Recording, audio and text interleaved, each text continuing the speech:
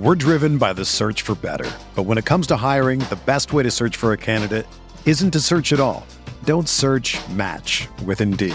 Indeed is your matching and hiring platform with over 350 million global monthly visitors, according to Indeed data, and a matching engine that helps you find quality candidates fast.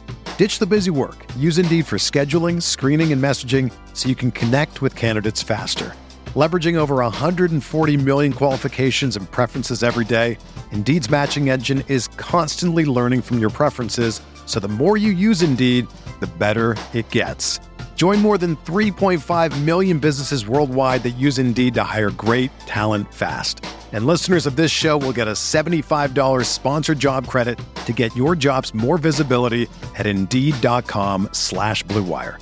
Just go to Indeed.com/Blue Wire right now and support our show by saying that you heard about Indeed on this podcast. That's Indeed.com/Blue Wire. Terms and conditions apply. Need to hire? You need Indeed. What do you think about the Laker team now? You follow the box scores of the games every day? Just the Lakers. You're kidding. That is really a compliment. I was pleased to see you smile at the top of our show because once the game starts, you have a game face. You don't smile much out there. I don't think you have to do things for money anymore. Correct. What's up, Laker fans? Welcome to the Laker Film Room Podcast, brought to you by the Blue Wire Podcast Network. I'm Pete, joined by Darius and Mike. And yesterday, at the end of the show, I had teased that we were going to talk about the defense, some of the things that we saw defensively in Summer League. And we're still going to get to that. But I was realizing last night that we haven't talked about just general NBA free agency around the league. And so that's what we're going to do today. There was less available money this offseason, Mike, in terms of free agency and fewer big free agents that have moved. And so a lot of the bigger moves have been via the trade market. So either free agency or via trade, what stood out to you most? What are the big deals that stood out to you, Mike? Pete, I think that desperation was showed by teams that included an insane number of first round picks relative to what the previous mark had been for that. And I mean that in the sense of, so Anthony Davis and Paul George, right, were the last two that sort of the Clippers and the Lakers threw in 3+ firsts and a couple of swaps and all of that. But, you know, Anthony Davis at that time was, you can make the argument for all NBA first team caliber, certainly all NBA second team caliber, and same for Paul George. I would have put AD slightly ahead of that, especially because of age. But at least somebody in George who's, you know, a two-way wing that I think everybody in the league wanted, and certainly that player archetype. And now you have teams, because of how few players were available because of the extensions that are being signed and the way that the players are sort of pursuing these deals now, you have DeJounte Murray and Rudy Gobert going for hauls like that. And in fact, greater hauls than that in the sense of Gobert. And I don't see either of those two players, while good and certainly all-star caliber. I think Gobert more than Murray. Murray was a bit of a technicality last year, I thought, in an all-star, kind of rewarding stats on a team that that wasn't that good, and there were some injuries that came up. But so did either of those moves impact the title race? You know, I don't think so. I think Minnesota's is going to be really interesting, but it's very much a we'll see, trying this too big, trying to zag. But Darius, I guess before even breaking down those moves individually, I just think it tells us something about the state of the league, those were the major two things, and how that's going to be 8 to 10 years of impact of draft equity moving forward, to go all in on guys that aren't slam dunks when they go all in, as when AD came with LeBron and some vets around them, it was like immediately into the title picture. A lot of people picked the Lakers to win, including me, and they did. Now it took some doing, but yeah. So that was my initial takeaway from everything, and I'm sure we'll get into specific stuff. Mike, another move that you didn't mention that was also like that was the Drew Holiday trade, right? Which was another like 3+ picks and swaps sort of move, and that also vaulted the Bucks into the conversation for championship contender. And that's another sort of deal that is a difference, right, between. Now, you could probably place Holiday at the level of Gobert and maybe DeJounte Murray. I like Holiday better than both of those guys in terms of like a playoff contributor and someone who is going to impact both ends of the court and everything else. But Holiday and Murray had a very similar profile in terms of like one-time all-star for like a middling team and how good is he as like his own guy. But when the Bucks traded for him and he became their third guy, that's okay, that's putting them over the top. They already had Giannis and Middleton, not, Trey and, whoever you're saying Atlanta's number 2 is. Right. You're not trading for a guy like Murray and being like, all right, that's the missing piece for a title. Yeah. And so what the Hawks and what the Timberwolves did is they were looking to take a step up from where they were. Now, a step up from where they were is not championship contender. They weren't one step away from being a contender. The Hawks could maybe make that argument closer for themselves, right? Because 2 seasons ago, they were in the Eastern Conference Finals, but that was a tricky run itself, right? Where Philly sort of fell apart on them, and lots of injuries around the league that year to start players. Is kind of a very odd postseason run that season. So I agree with you, Mike, just in terms of the shocking number of picks that were put into that trade, or to both of those trades, really, for the status of the teams and where those teams are purportedly trying to go. That was an interesting development to me. And I'll be interested to see how that impacts potential future moves where you have like things that are sort of lingering out there, like with reports around players like Donovan Mitchell or even Kevin Durant, right? Where like the asks now around players of that caliber who are multiple time All-Stars, or in the case of Durant, like an all-world talent or someone who's perceived to be in the top 5 in the entire league.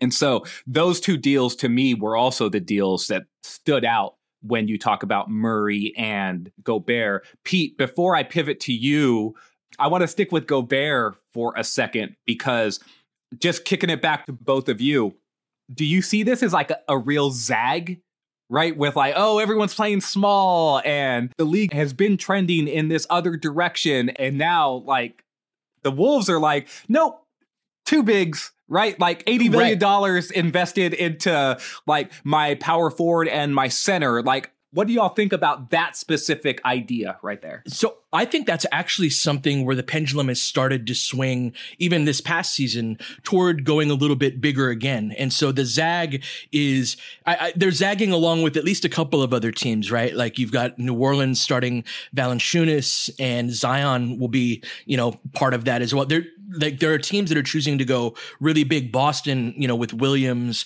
and Horford as their 2 bigs on the front line. When you go team by team, it's less rare than it was a couple of years ago. Like that 4 position, Mike, had really turned into kind of like a glorified small forward, at least from the old days, right? A guy that is big enough. I think of Jay Crowder for some reason is kind of the prototype of this guy, that he would have totally been a 3 and was a 3 for most of his career, but he's stout enough to kind of bang and box out a guy, but can stretch the floor. I see in Minnesota, I get the concept. I think that there are certainly some tremendous weaknesses to, especially defending the perimeter. But with Towns being a really good shooter as a big man, you are still getting the benefit of at least 4 out, right? You got 4 guys on the floor that can hit a 3, that will knock down open threes, but you still have a great deal of size. And so I see more teams trying to like thread that needle, guys, of like, we're still going to be able to space the floor, but we're still going to be big as well. Now I have a lot of questions about perimeter defense, but I see that happening more this past season. And so it's just a curious trend that I've noticed, Mike. Yeah, to stick on that specific move and even looking at the trend, I always worry a little bit less about perimeter defense, I think, than you do, or at least in the context of these discussions, it seems like it. But what I worry about is that it's not so much the start, and it's not even so much the regular season, where I think that Gobert has been proven the way that he plays is really proven to help teams win, just period, on both ends of the court, the functions that he serves. But I'm trying to think of a team that finished a game big.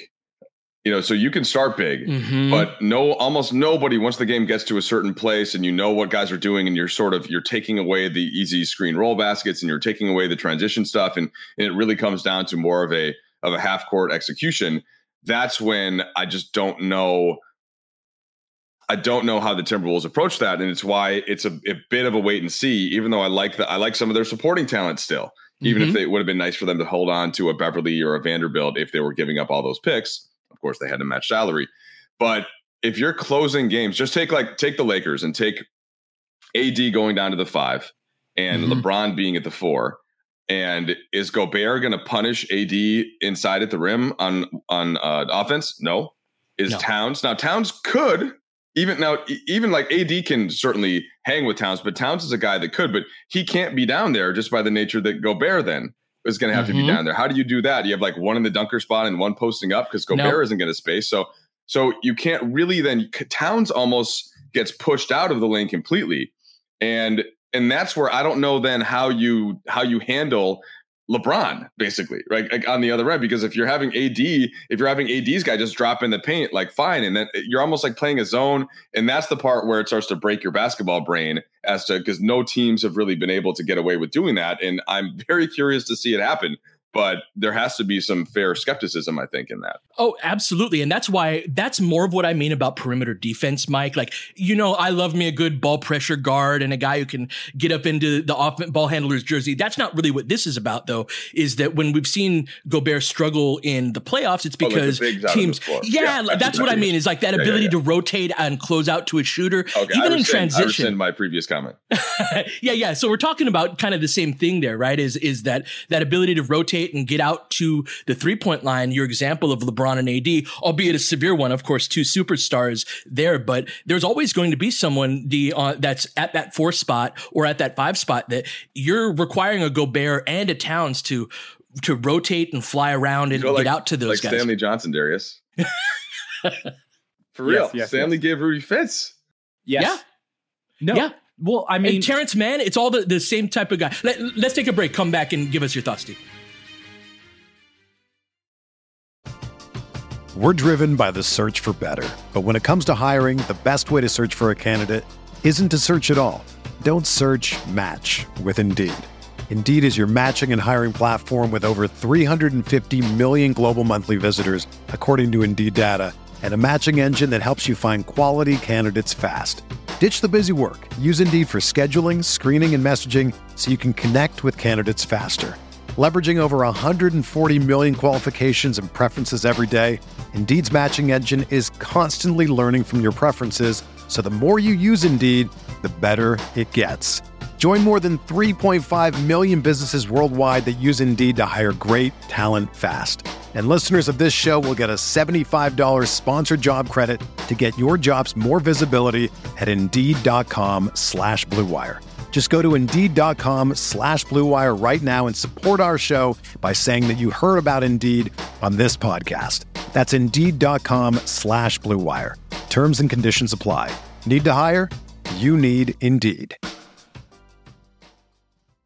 Another day is here, and you're ready for it. What to wear? Check. Breakfast, lunch, and dinner? Check. Planning for what's next and how to save for it? That's where Bank of America can help. For your financial to-dos, Bank of America has experts ready to help get you closer to your goals. Get started at one of our local financial centers or 24/7 in our mobile banking app. Find a location near you at bankofamerica.com/talktous. What would you like the power to do? Mobile banking requires downloading the app and is only available for select devices. Message and data rates may apply. Bank of America NA, member FDIC.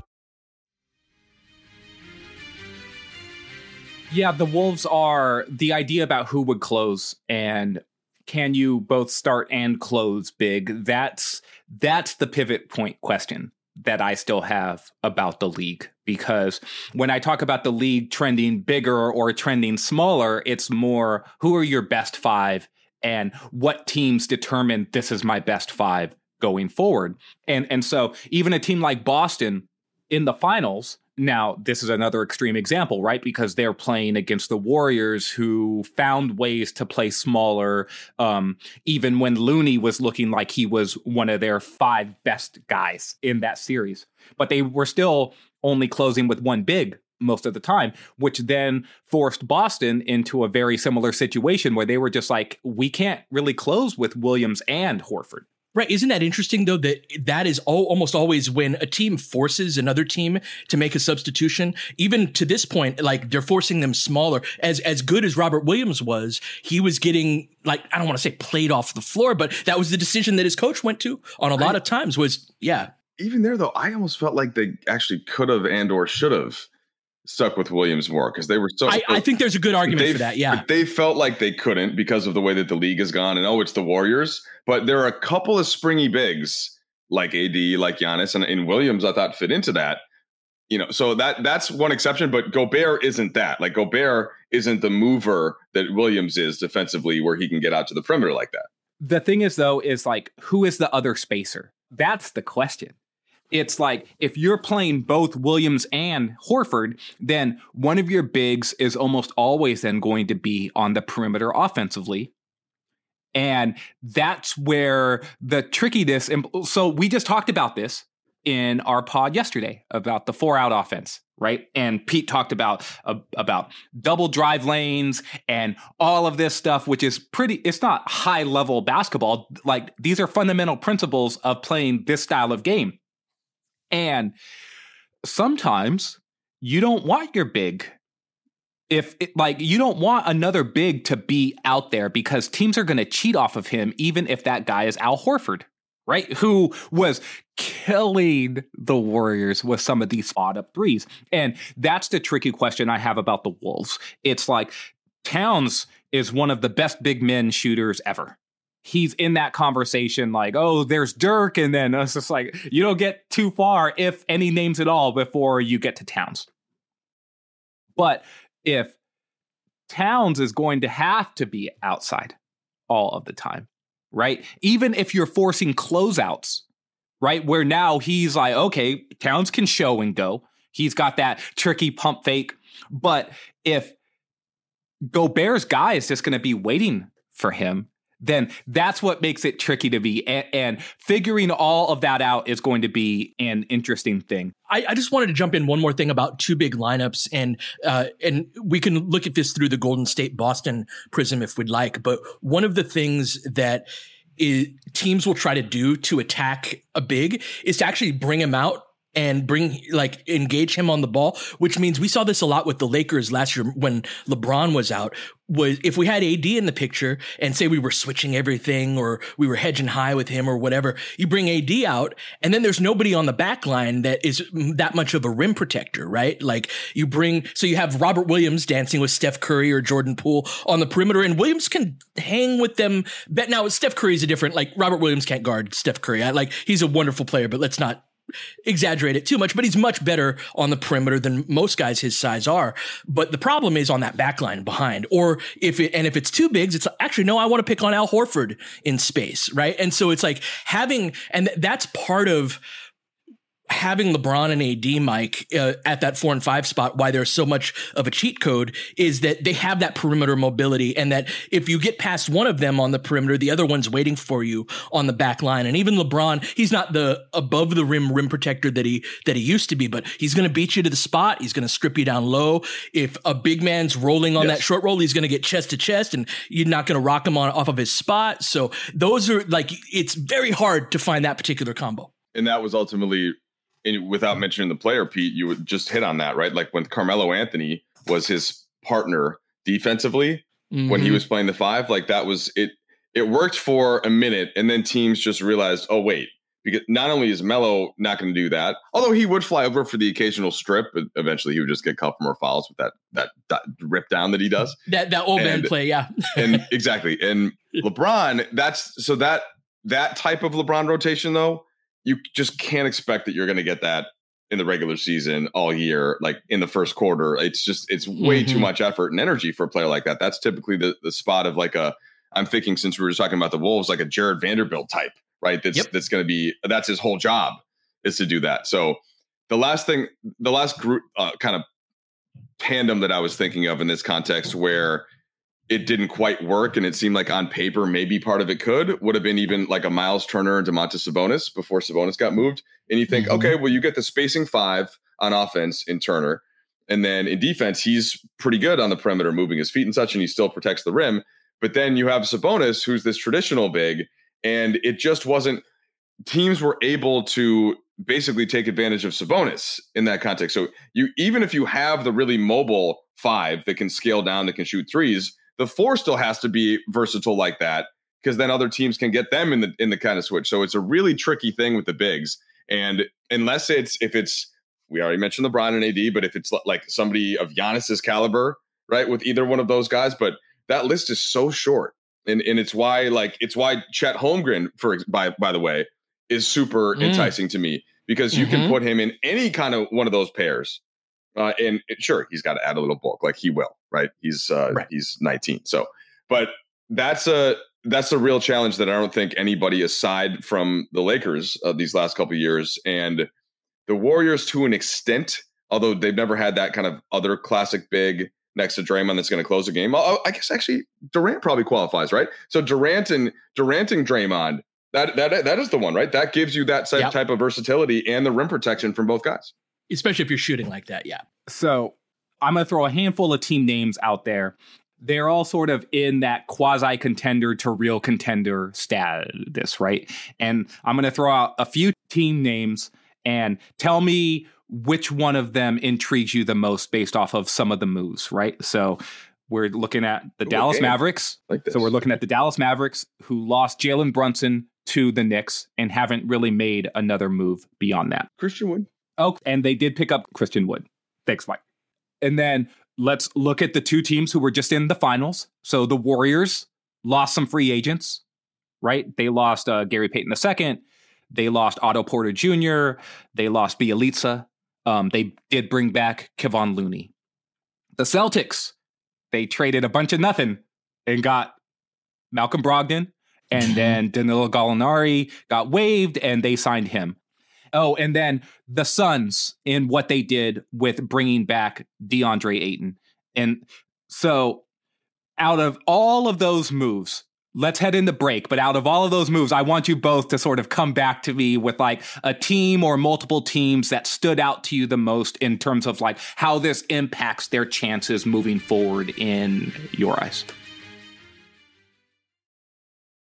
When you need mealtime inspiration, it's worth shopping Kroger, where you'll find over 30,000 mouth-watering choices that excite your inner foodie. And no matter what tasty choice you make, you'll enjoy our everyday low prices, plus extra ways to save, like digital coupons worth over $600 each week. You can also save up to $1 off per gallon at the pump with fuel points. More savings and more inspiring flavors make shopping Kroger worth it every time. Kroger, fresh for everyone. Fuel restrictions apply. It's a good list. I might, since you're running this, Darius, I might ask for the inclusion of Philly. Yes. Okay. Yes. I am not going to use them as my example, but they bring Melton in, and then they bring in a couple of old favorites of Daryl Morey and PJ Tucker and Daniel House. The band is back together. Mike. It's all of a sudden, it's a different team from last year. It's more athletic. It's more threatening. So that they're interesting to me. Now, a lot of this, of course, depends on Harden and the health of Embiid, but so they're interesting. But out of that group, I think the team that brought the most in without giving much up is, and I'm not happy about this, but is Boston. Yeah. You know, Malcolm Brogdon is a player. He's a real player. I know there were some discussions about other potential destinations for Brogdon that we won't get into too much here. That's one way of saying it. I may have texted about Brogdon several times in the text thread during the year. Yep. He's a classic. I know Pete, he's a classic responsible adult type player who is not going to take a lot off the floor, and you can trust him on both ends of the floor in multiple Virginia situations. defender. Mm-hmm. Yeah. I really value that type of player. And guess what? He doesn't even need to start there. I mean, their bench is really, really impressive. So that to me is the team out of the contenders. Golden State, I don't think is going to feel those moves too much, although it's certainly going to hurt to lose Gary Payton II. But I think another year of healthy Clay, right, takes up some of that, and they're still so deep on the wing. So I feel like Golden State's still right there, and Phoenix is a whole nother discussion. That to me is a little bit more about Chris Paul. Although they had to keep Ayton, right, for what that value was. But yeah, my team is Boston. So let me kick it over to Pete. Yeah, no, just to comment on Boston real quick. Brogdon's a guy that I like quite a bit and that I was hoping we would target. In Boston's circumstance, like he adds to Like, they've got a lot of guys kind of similar to him.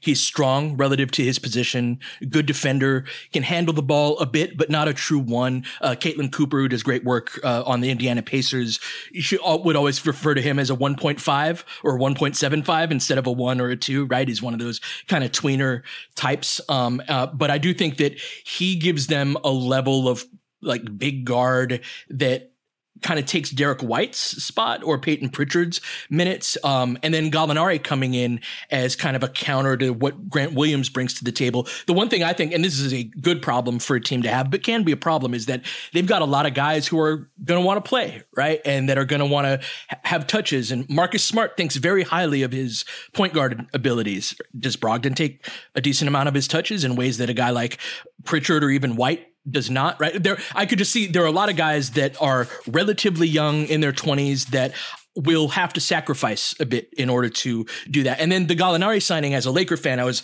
a little bit relieved by. To me, every minute that Gallinari plays is a minute that a Williams or a Horford or a Robert Williams doesn't play.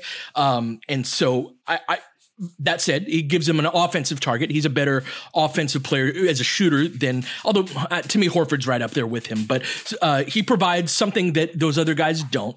But for me, my team is actually Philly. I'm glad you brought them up, Mike, is that it all comes down to that top line talent, and I'm skeptical of Harden and Embiid until they actually do it. But I do think that the supporting cast is much better and fits much better than it did last year. I like PJ Tucker. I really like DeAnthony Melton. I like the moves they made this summer. Pete, Darius, going to follow up on Pete for a second. Pete, are you looking in Philly's direction in part out of some level of hope / desperation as another team to potentially take down Boston? I know Boston loses in the second round to Milwaukee if they have Chris Middleton. Okay, but no, having your actual players. Milwaukee is coming back healthy next year, though, and that is one, and they are going to be a problem. And I think we should be careful not to forget about Giannis and what it's like for him to go into an offseason not winning. We know what that's done with LeBron in the past, and I think we could see an extra little gear there from the Bucks. But I was a little bit joking, but I also, I know you're studying hard on the teams that have the chance to beat Boston. For sure. I'm not putting Philly in that category with James Harden and Joel Embiid. I think they have a better chance, but I just don't trust them on a fundamental level. Okay. That said, if they're going to do it, if they're going to go far, I think this is their best team outside of the Jimmy Butler teams. Yeah, Darius, it's just a tough thing when you get down to the whole, Tatum and Brown, like Embiid, Harden position wise, right? The two-way wings versus the big that you can kind of, you can trap, right? And you can get the ball out of his hands, and then you're sort of relying more on Harden. And does Melton really take on those type of playmaking responsibilities? How much of a level, can they continue to go up from Maxey? But yeah, it's like, what are your thoughts there? What's your team out of the group that you mentioned? So you all highlighted the teams that added stuff, and I think that those are obviously the bigger stories. I'm very interested in what happens with the Mavericks, actually, because for all the talk about Tatum and Embiid and, Giannis is at a different level, but Luka's made first team all NBA, I think, for the last 2 or 3 seasons. He is one of those guys. And Brunson was their second best player this playoff run.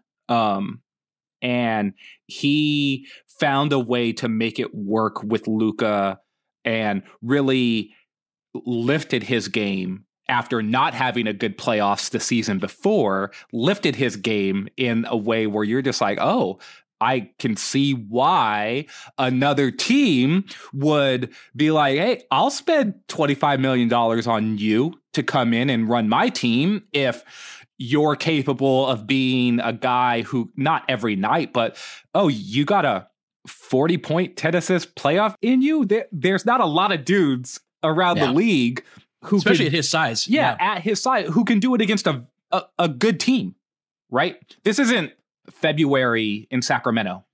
This is May, and it's a playoff game, and each one of those is amplified, 10, 15, 20 fold, right? And so Dallas is a team that stood out to me based off of their inability to keep a guy who was super important to them. So first of all, I'm glad you started with Luka and said that he's been on the All-NBA first team 3 straight years, which he has, which I don't think people quite realize. Like, Luka's 23.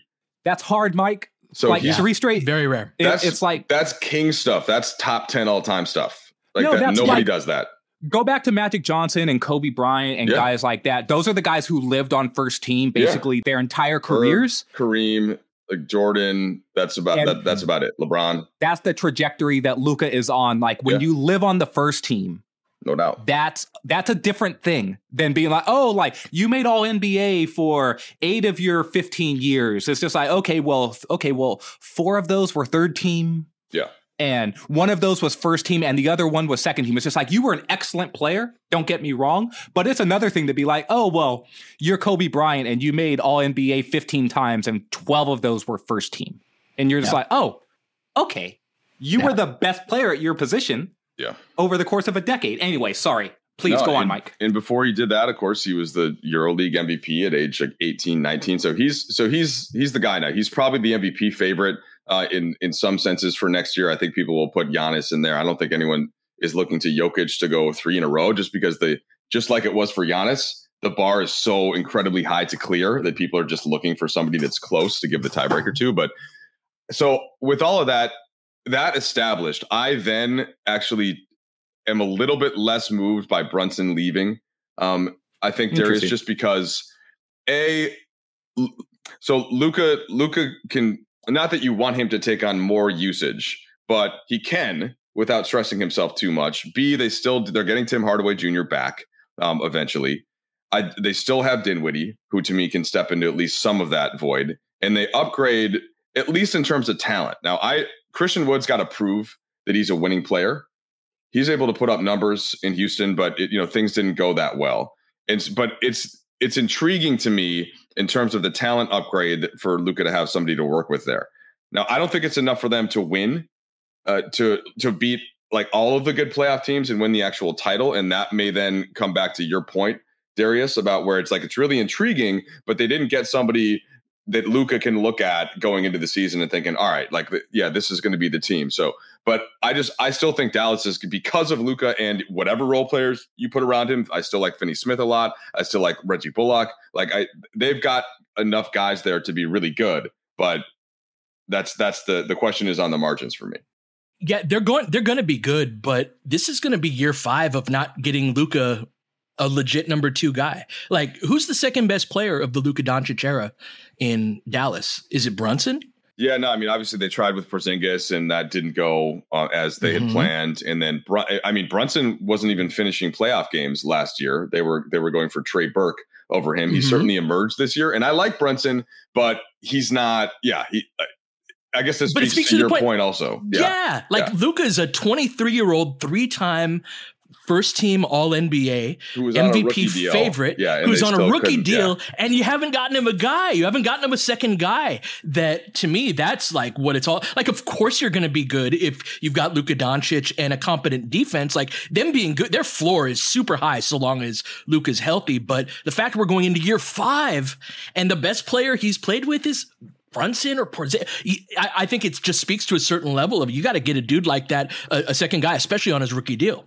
Well, my thing is you can't lose a player the quality of Brunson for nothing and effectively not replace him. Yeah, right. Especially when, Mike, I get your point. Luka can take on more, but the flip side is like you seconded your own point with the counter, which is you don't necessarily want him to.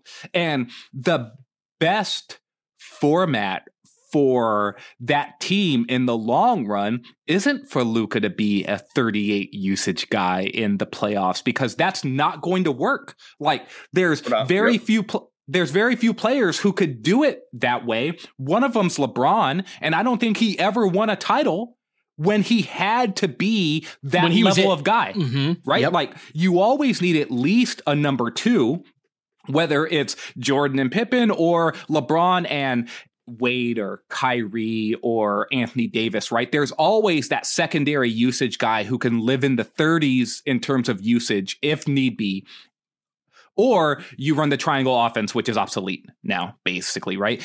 So that's why Dallas sort of popped up to me, because it's like the inverse of what happened with the Suns, right? Which is one of the reasons why I brought the Suns up, because they kept their other guy. Right now, Ayton's not their second best player, right? Paul and Book, they're their top guys. But you can't just lose a guy and be like, oh, okay, well, we'll just replace this guy with a Bismack Biyombo, or in Dallas's case, we'll just replace this guy with players who are not as good as Brunson. Dinwiddie's a fine player, but he's not as good as Brunson. Well, and he was there last year, right? Like, yes. You're not adding him instead of Jalen Brunson.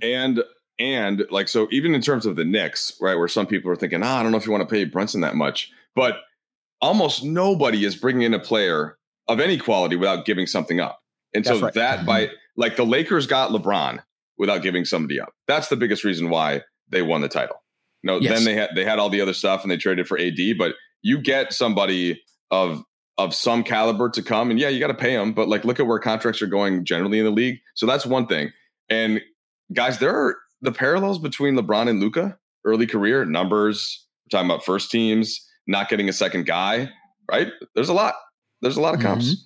Yes, there certainly are. And I'm certainly hoping that continues. Every offseason, Dallas is one of those teams where I'm like, did they? Okay, no. So, because if you get Luka a second dude, I don't know. Good luck in the playoffs. So rapid fire here. I just want a couple more thoughts on a couple of more teams, because these are the teams that I like to call the, hey, remember us? Everyone was hurt last year. And so we're going to leave the Lakers out of this. Mm-hmm. But hey, remember us, right? And so Denver and the Clippers. Denver made some interesting moves.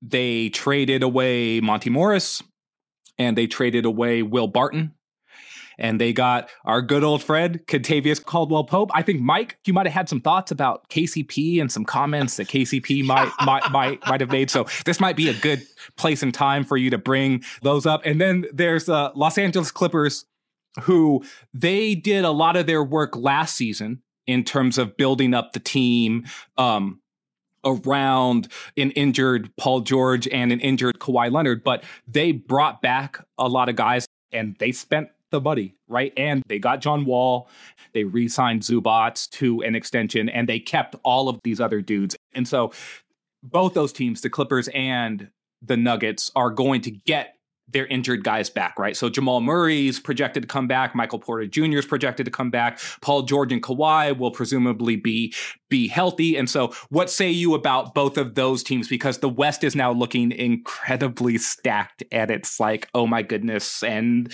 this is important from the Lakers' perspective, obviously. Yeah, for all of the East is coming up, and the East is, by getting the Clippers and the Nuggets back in the mix, and the Lakers being probably one move away, even just getting Portland at least interesting again, I wouldn't quite include them there, but you're looking at 10 teams, right? Because New Orleans is more loaded than people realize. They were the 8th seed last year.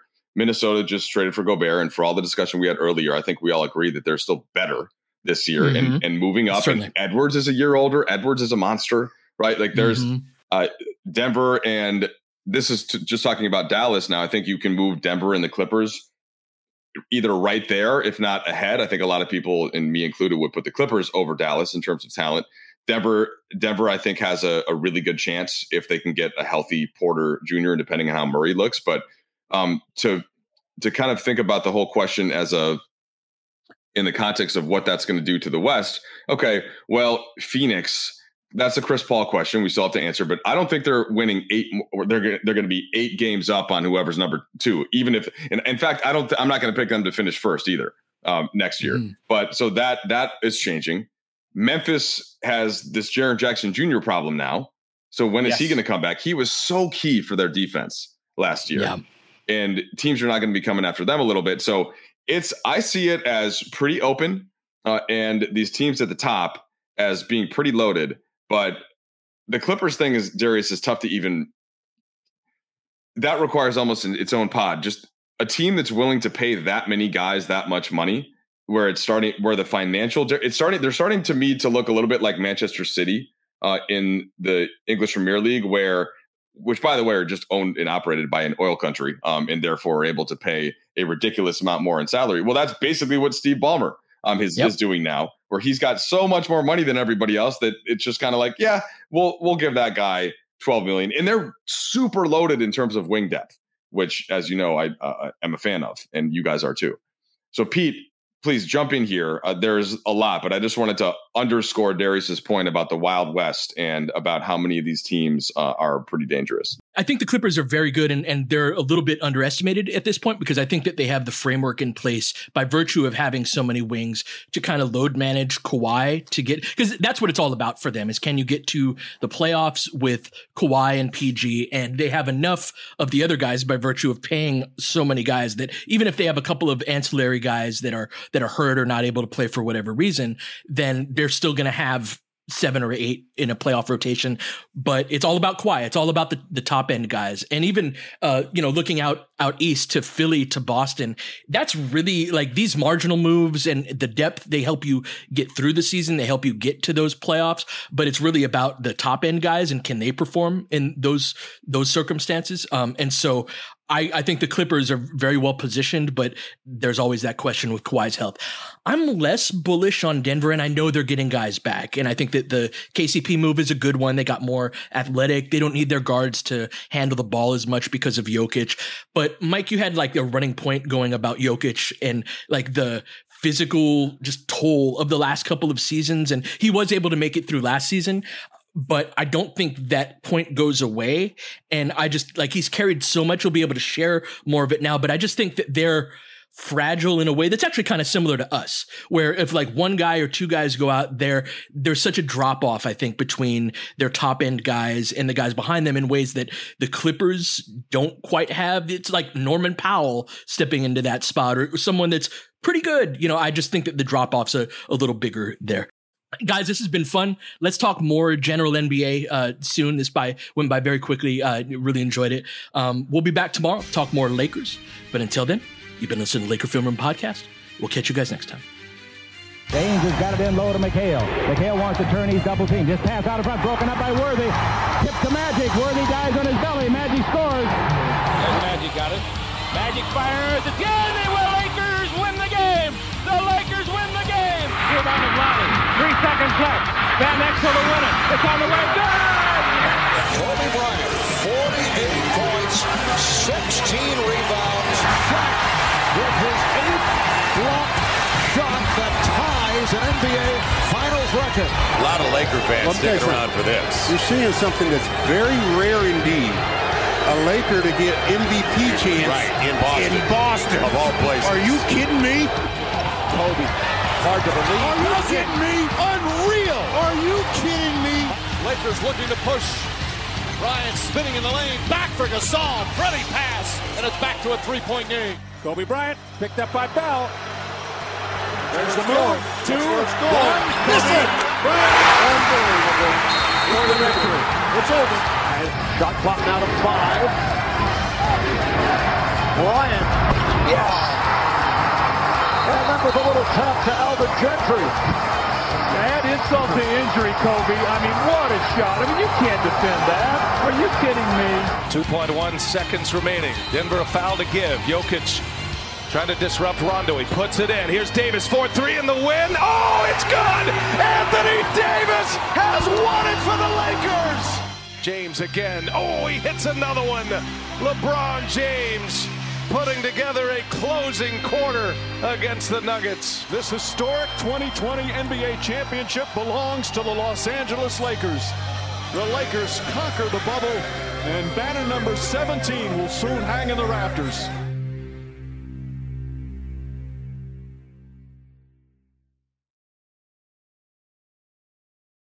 Everyone is talking about magnesium. It's all you hear about. But why? What do we know about magnesium? Well, magnesium is the #1 mineral that 75% of Americans are deficient in. If you are a woman over 35, magnesium will help you rediscover balance, energy, and vitality. Magnesium supports more than 300 enzymatic reactions in your body, including those involved in hormonal balance. From functional medicine doctors to mental well-being and female hormone experts, we all know that magnesium is the one mineral to improve all aspects of well-being and health. But which one? Magnesium Breakthrough from Bioptimizers, the trusted choice recommended by leading experts with 7 best-absorbed forms of magnesium to ensure your body receives the support it needs for overall well-being. Go to bioptimizers.com/balance today and use code BALANCE10 for 10% off. Support your journey to wellness at bioptimizers.com/balance. Magnesium Breakthrough from Bioptimizers, your foundation to optimal health and vitality.